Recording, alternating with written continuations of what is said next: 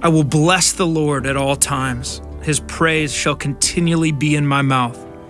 My soul makes its boast in the Lord. Let the humble hear and be glad.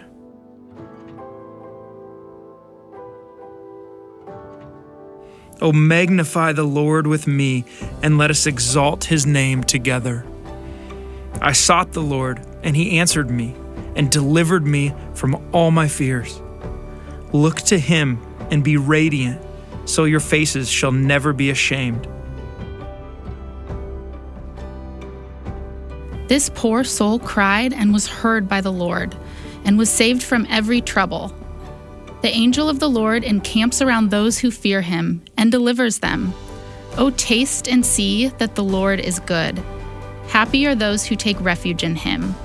O fear the Lord, you his holy ones, for those who fear him have no want. The young lions suffer want and hunger, but those who seek the Lord lack no good thing. Come, O children, listen to me. I will teach you the fear of the Lord.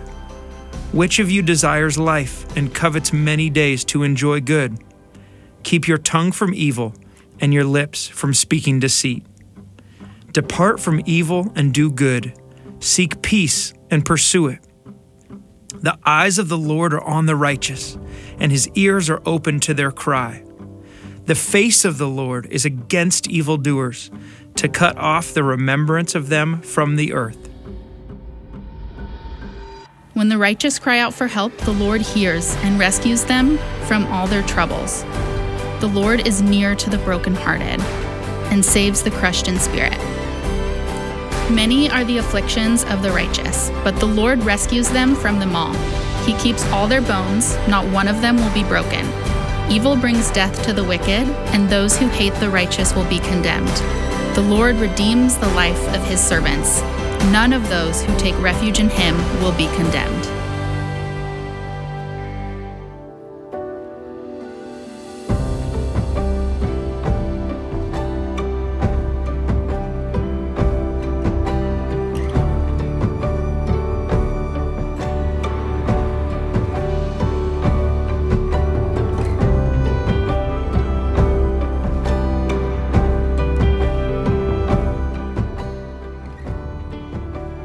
Good morning.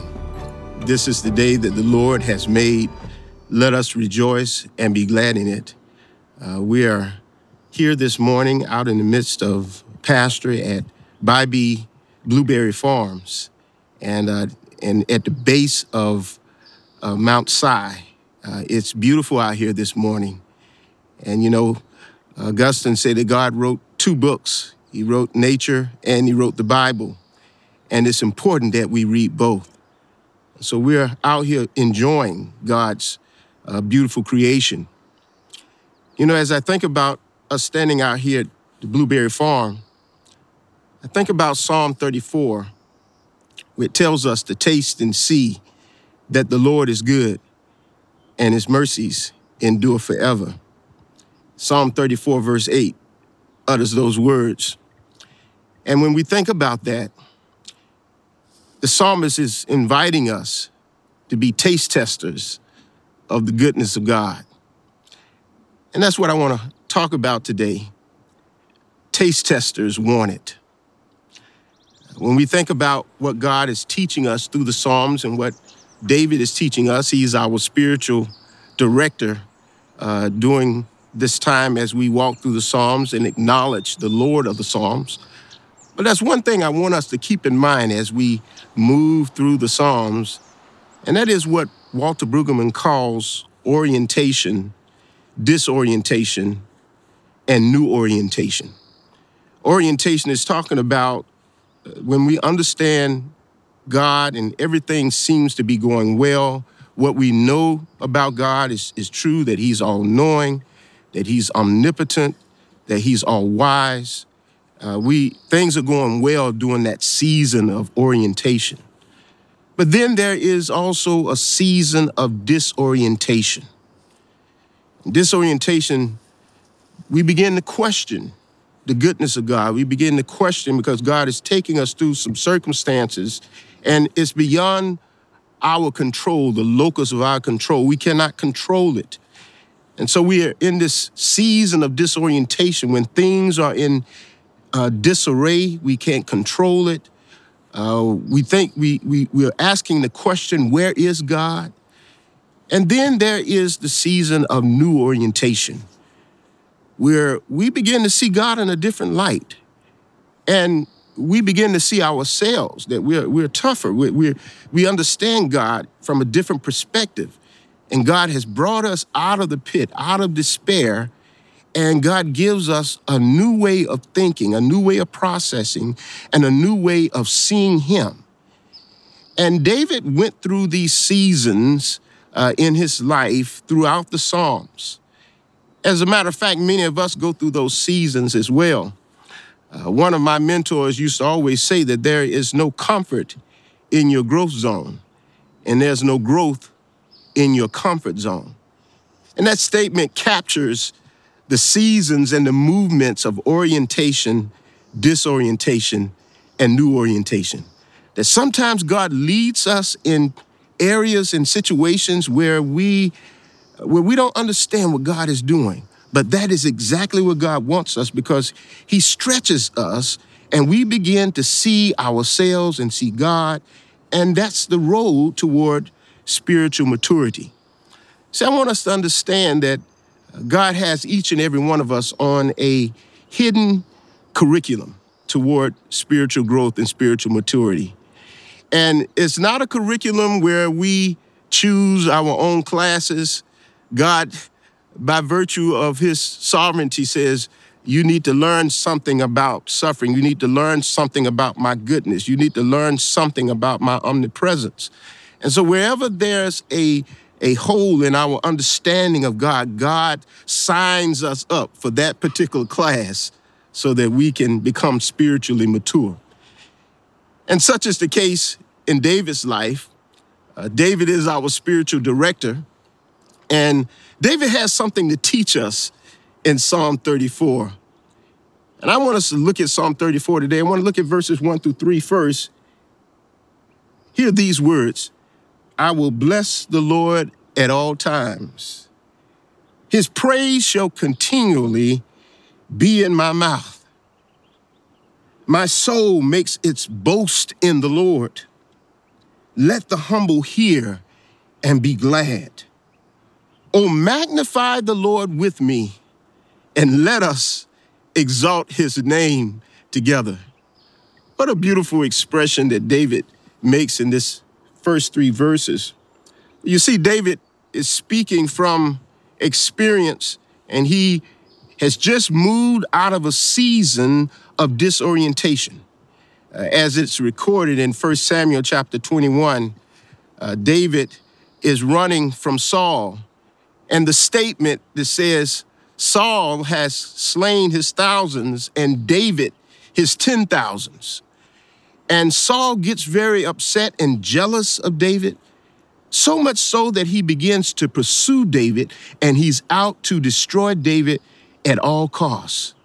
David runs from his arch enemy, Saul, the man that he really wanted to be like, but now Saul has a bone of contention with him that he begins to pursue him through the wilderness, through the forest. David hides in caves to get away from Saul. And in this passage of scripture, David is just coming out of a season of disorientation. So when he, in Psalm 56, talks about when David was in the territory of Gad, and King Achish sees David, and David begins to act mad. And so the king of Gad says, we don't have to bother David. He's gone crazy now. Isn't he the king of Israel? And so David pleads insanity in order to stay alive. And so here in Psalm 34, David begins to see what God has done. He looks back over his life and says, Lord, you were protecting me when I was in enemy's territory. And so David is now in this new orientation. And so as he comes out of disorientation, he says, I will bless the Lord at all times, and his praise shall continually be in my mouth. The first thing we see here in David's progression of thought, he wants us to be taste testers of God. He wants us to have a taste for praise, a taste for praise. Now, somebody may be asking, how can we bless the Lord? How can finite creatures like us, people like us, and an infinite God, how can we bless him? David said, as much as it is possible to bless God, David says the way we bless God is we praise him continually. We praise him continually. In other words, we should always be in a posture of praise. We should always be in a posture of praise because God didn't have to wake us up this morning. He didn't have to clothe us in our right mind. He didn't have to start us on our way. And David says, Lord, I'm going to praise you at all costs. Lord, based on what you did for me in Gad and how you protected me, I'm going to bless you at all times. And so David says, personally, he has a conviction. He says, I will bless the Lord at all times. His praise shall continually be in my mouth. So David was always in a posture of praise. And so he invites us to have a taste for praising God, acknowledging God. In other words, give God his bragging rights. Let people know that when God blesses you, that it had everything to do with God and nothing really to do with you. God made it happen in your life. He opened that door for you that no man can close.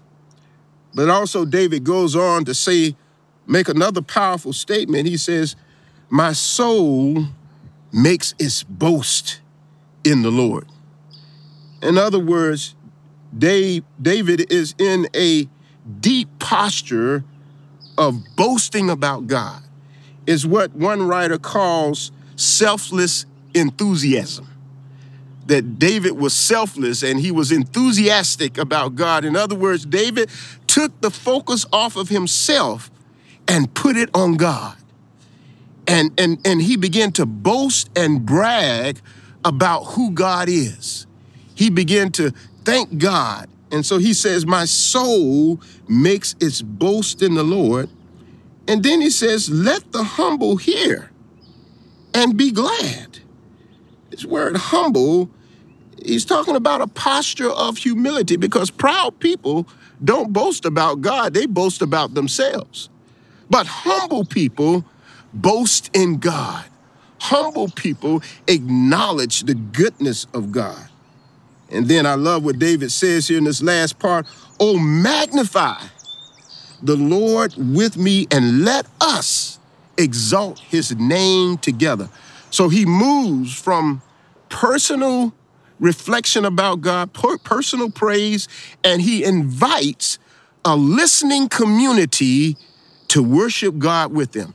He says, let's lift God up ourselves. I'm not just going to worship him myself, but I want us to lift him up continually in praise. So David instructs us, brothers and sisters, to have a taste for praise.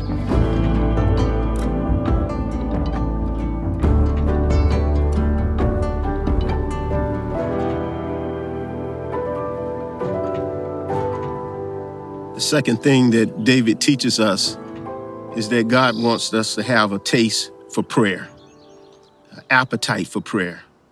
So David directs us about how prayer made a difference in his life. Listen to these words in verse 4. He says, I sought the Lord, and he answered me and delivered me from all my fears. Look to him and be radiant, so your faces shall never be ashamed. This poor man cried out and was heard by the Lord and was saved from every trouble. The angel of the Lord encamps around those who fear him, and he delivers them. David uses words that imply the power of prayer. And not only the power of prayer, but the transformative power of prayer. That somehow when we pray, God transforms us. He does something in us. He changes our inner nature that we, in such a way, end up on the same wavelength with God. And so David tells his hearers as a spiritual director, he says, let me tell you what prayer did for me. I sought the Lord, and he answered me. This word sought means that he diligently sought the Lord. He was seeking God. And he said, the Lord answered him and delivered him from all his fears. David is sharing his testimony here, and he's telling us about the transformative power of prayer. That prayer not only changes things, but it changes you. It changes our perspective on things. Sometimes when we pray, we ask God to change the situation. And God said, no, I'm not going to change the situation, but I'm going to change your perspective on the situation. And that's what God does many times, because God says, I'm not going to bail you out of everything. You're going to have to walk with me through this challenge, because I'm transforming you on this journey of prayer. Because God wants us, as we go through challenges, he wants us to draw closer to him. That's what James had in mind when he says, draw near to God, and the Lord will draw near to you. That God gives grace to the humble, but he resisteth the proud. In other words, proud people don't pray.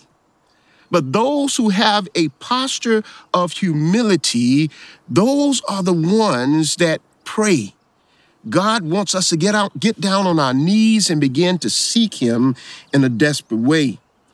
And no doubt, David found time to pray when he was running from Saul. He found time to pray when he was in Gad, and the king saw that he had pleaded mad. And David found time to pray and to seek God's face.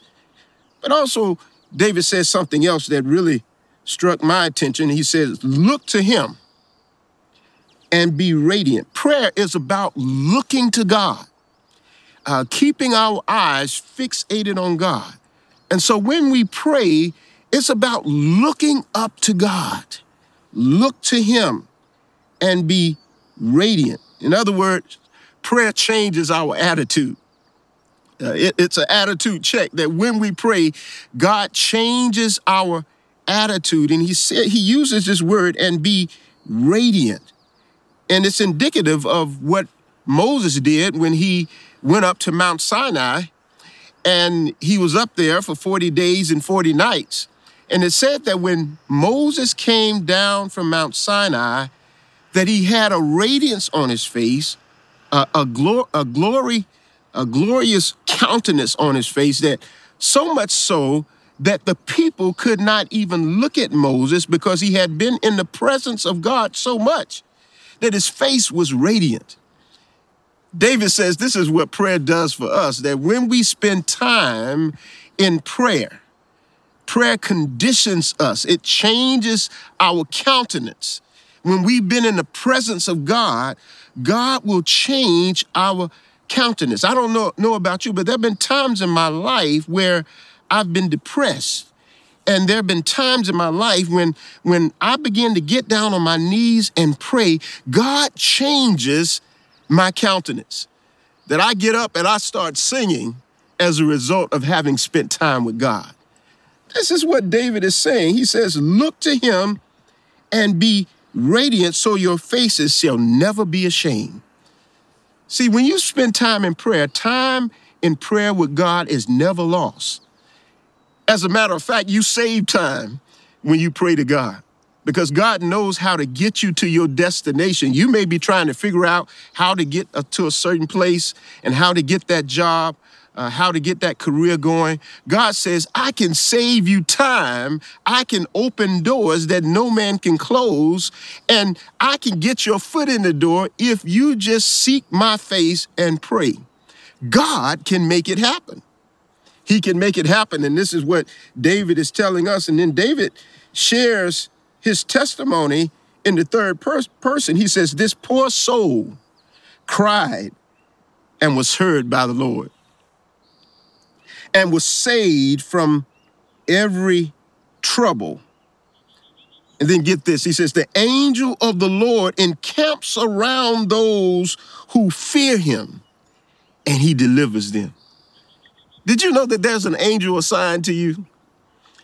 That there's an angel that God has assigned to you, and they're looking out for you. God cares about you so much that in this passage, David says that the angel of the Lord encamps around those who fear him. That's good news, that God cares about us so much that there's an angel assigned to you. Now, I also want you to know the counterpart of this, that the devil considers you to be a threat so much that there's a demon assigned to you as well. That when you take God seriously, when you walk with God, the devil says, no, we got to distract him. We've got to distract her. We don't want them to get that close to God. And so sometimes the devil will send sideshows in your life where you get distracted. But that angel of the Lord is always looking out for you. But this is what David says as a spiritual director to us. He says, keep praying. He says, keep seeking the Lord. Because it's not always about the destination, it's about the journey that God has us on. So he says, keep praying, keep seeking God, and the Lord will protect you. He will deliver you. And last but least, and this is the key verse out of this whole section, he says, oh, taste and see that the Lord is good, and happy are those who take refuge in him. This word taste implies, one writer says, that taste is the spark of an appetite. That when you taste something for the first time, it will determine whether you will develop an appetite for that particular thing. Now, we're out in the midst of a blueberry farm, and blueberries are my favorite. Now, they haven't always been my favorite, but one day I tasted a blueberry. And when I tasted that blueberry, it sparked my appetite. And now every day I eat blueberries. I eat it with my cereal. I eat it with my oatmeal. I just eat it just for a snack because I have an appetite for blueberries. But this is what David is saying to us today. He says, I invite you to be taste testers of God's goodness. I invite you to be taste testers of God's glory. I invite you to be taste testers of God's peace and of his mercy, and you will discover that God is good. He's good, I tell you, and this is what David says. David has such an insatiable appetite for God. He says, oh, taste and see that the Lord is good, and happy are those who take refuge in him. Praise God. That's good news, brothers and sisters.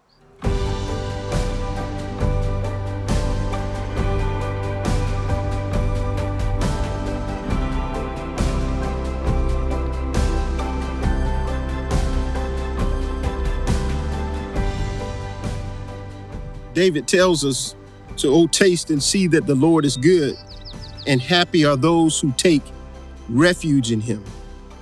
And then he says, fear the Lord, you his holy ones, his saints. For those who fear him have no want.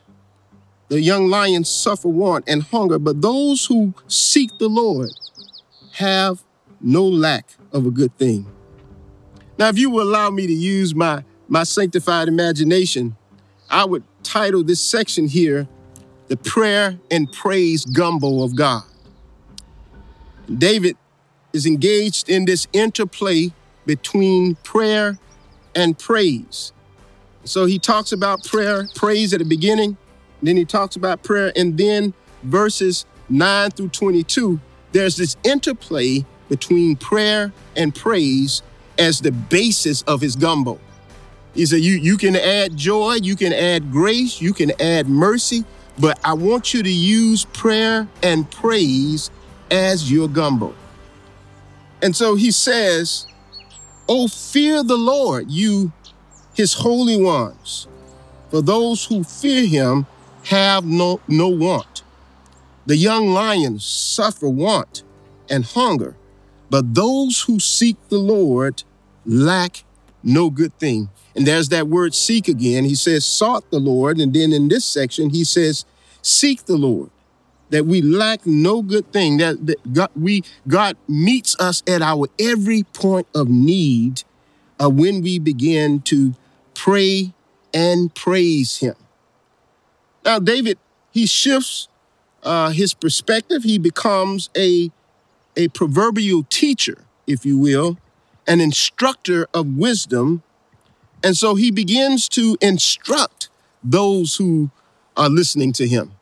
And really, David is thinking about the household of God. He says he moves from personal reflection to corporate teaching and instruction. And so look at what David says here. He says we must fear him. We must fear the Lord. Now, he uses this word fear several times in this particular passage, because as far as David is concerned, and as the Torah, the first 5 books of the law are concerned, that the fear of the Lord brings about wisdom. That when we have this reverent fear of God, God says, now I can deposit my wisdom into your spirit because you have a reverent fear for me. God doesn't want us to be scared of him. He wants us to be in awe of him and to recognize the bigness of God. That God is omnipotent, that God is all present, that God is omniscient, that God is immutable. He never changes his mind. And so David wants us to understand how important it is that we have a reverent fear for God. Now, look at the words that David used as he makes this prayer and praise gumbo. He says, fear must be in this gumbo that God is cooked up. He says, come, O children. And this is where the pedagogical nature of David is employed. He says, come, O children, listen to me, and I will teach you the fear of the Lord. And he begins to articulate what the fear of the Lord looks like. David asks one question in this passage. He says, which of you desires life and covet many days to enjoy good? He says, which one of you want to enjoy life till its fullness? He wants us to enjoy life and to enjoy it to its fullest. It goes back to what Jesus said, I came that you might have life and that you might have it more abundantly. In other words, that you might have it to the full. Look at what David says. He says, I'm going to show you what it looks like to have an appetite and a taste for God. He says, first of all, keep your tongue from evil and your lips from speaking deceit. He says, depart from evil and do good. Seek peace and pursue it. David says, I want to share with you from my own experience. He says, be committed to doing good. Don't let evil people bring you down to their level. In the words of that great philosopher, Michelle Obama, she said, when people go low, you go high. In other words, don't let people bring you down to their level. So whenever they try to bring you down to their level, think about going high. God doesn't want us to try to figure out how low we can go, but how high can we go? So God calls us to take the high road of righteousness. But then he says another thing. He says, seek peace. Seek peace. In other words, be a person who pursues peace, a person who pursues goodness. He says, pursue those virtues that are in keeping with God's character. Peace is in keeping with God's character. God is a God of peace. Wisdom is in keeping with God's character. God wants us to pursue wisdom. Grace is indicative of the character of God. And so he says, pursue grace. And then loving kindness, that word, that Hebrew word, hesed, that God is, by virtue of who he is a loving and kind God. He says, pursue those virtues that are in keeping with the character of God. So David has added some ingredients to that gumbo. He says, add peace to it, add goodness to it. He says, depart from evil, and don't let your tongue be engaged in deceitful speaking. David is saying that when we have an appetite for God or a taste for God, then that taste begins to manifest itself in our vocabulary, in how we talk, in how we behave, that when we have an appetite for God, it shows up in tangible ways in our lives. And this is what David understood. And whenever you read the Psalms, you begin to discover that David is committed to the Torah. He's committed to the instructions of God. And he wants us as spiritual directors to be committed as well.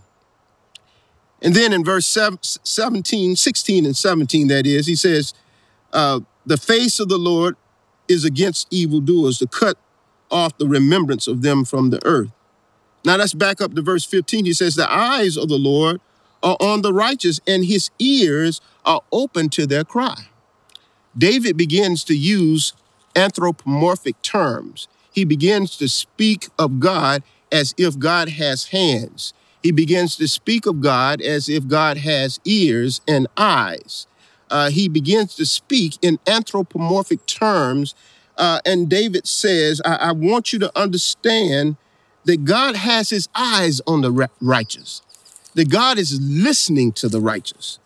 And David says that we must be committed, must understand that God always has you in his mind and in his heart. So he's looking out for you. And it really implies, brothers and sisters, that when we are asleep, God is still looking out for us, that God has our blind side. You don't have to look over your shoulders to wonder what your enemies are doing, because God's got your blind side. You know, when you're traveling, you're in your car and you're moving from lane to lane, God will tell you in a spiritual sense that you can move over, because God is looking out for you. You don't have to worry about your enemies plotting against you, because God says the same ditch that they're digging for you, they will end up in that ditch or in that pit. And so David tells us that God protects us, that God is guiding us. Now let's jump down to verse 22. He says, the Lord redeems the life of his servants, and none of those who take refuge in him will be condemned. This word refuge literally means to seek cover under the hands of God, to let God cover you. God wants to cover you. He wants to redeem you, that he redeems the life of his servants. And one of the ways that God does that, he does it through Jesus Christ. Jesus Christ covered us under this blood. Amen. Amen. Now, I want to extend this invitation to you. I want you to accept Jesus as your Lord and Savior. Now, you may feel like you're not being covered right now. You've tried everything in life to try to cover yourself. Cover yourself with money, to cover yourself with a career, to cover yourself with relationships, only to find that those coverings are insufficient. The only sufficient cover is Jesus Christ. He's the only one that can cover you, because he came to save you. He came to give you a right to the tree of life. And so I want to extend the invitation to you to accept Jesus as your Lord and Savior. Now that feeling that you have right now, you feel like God is tugging on your heart, that the Spirit is tugging on your heart.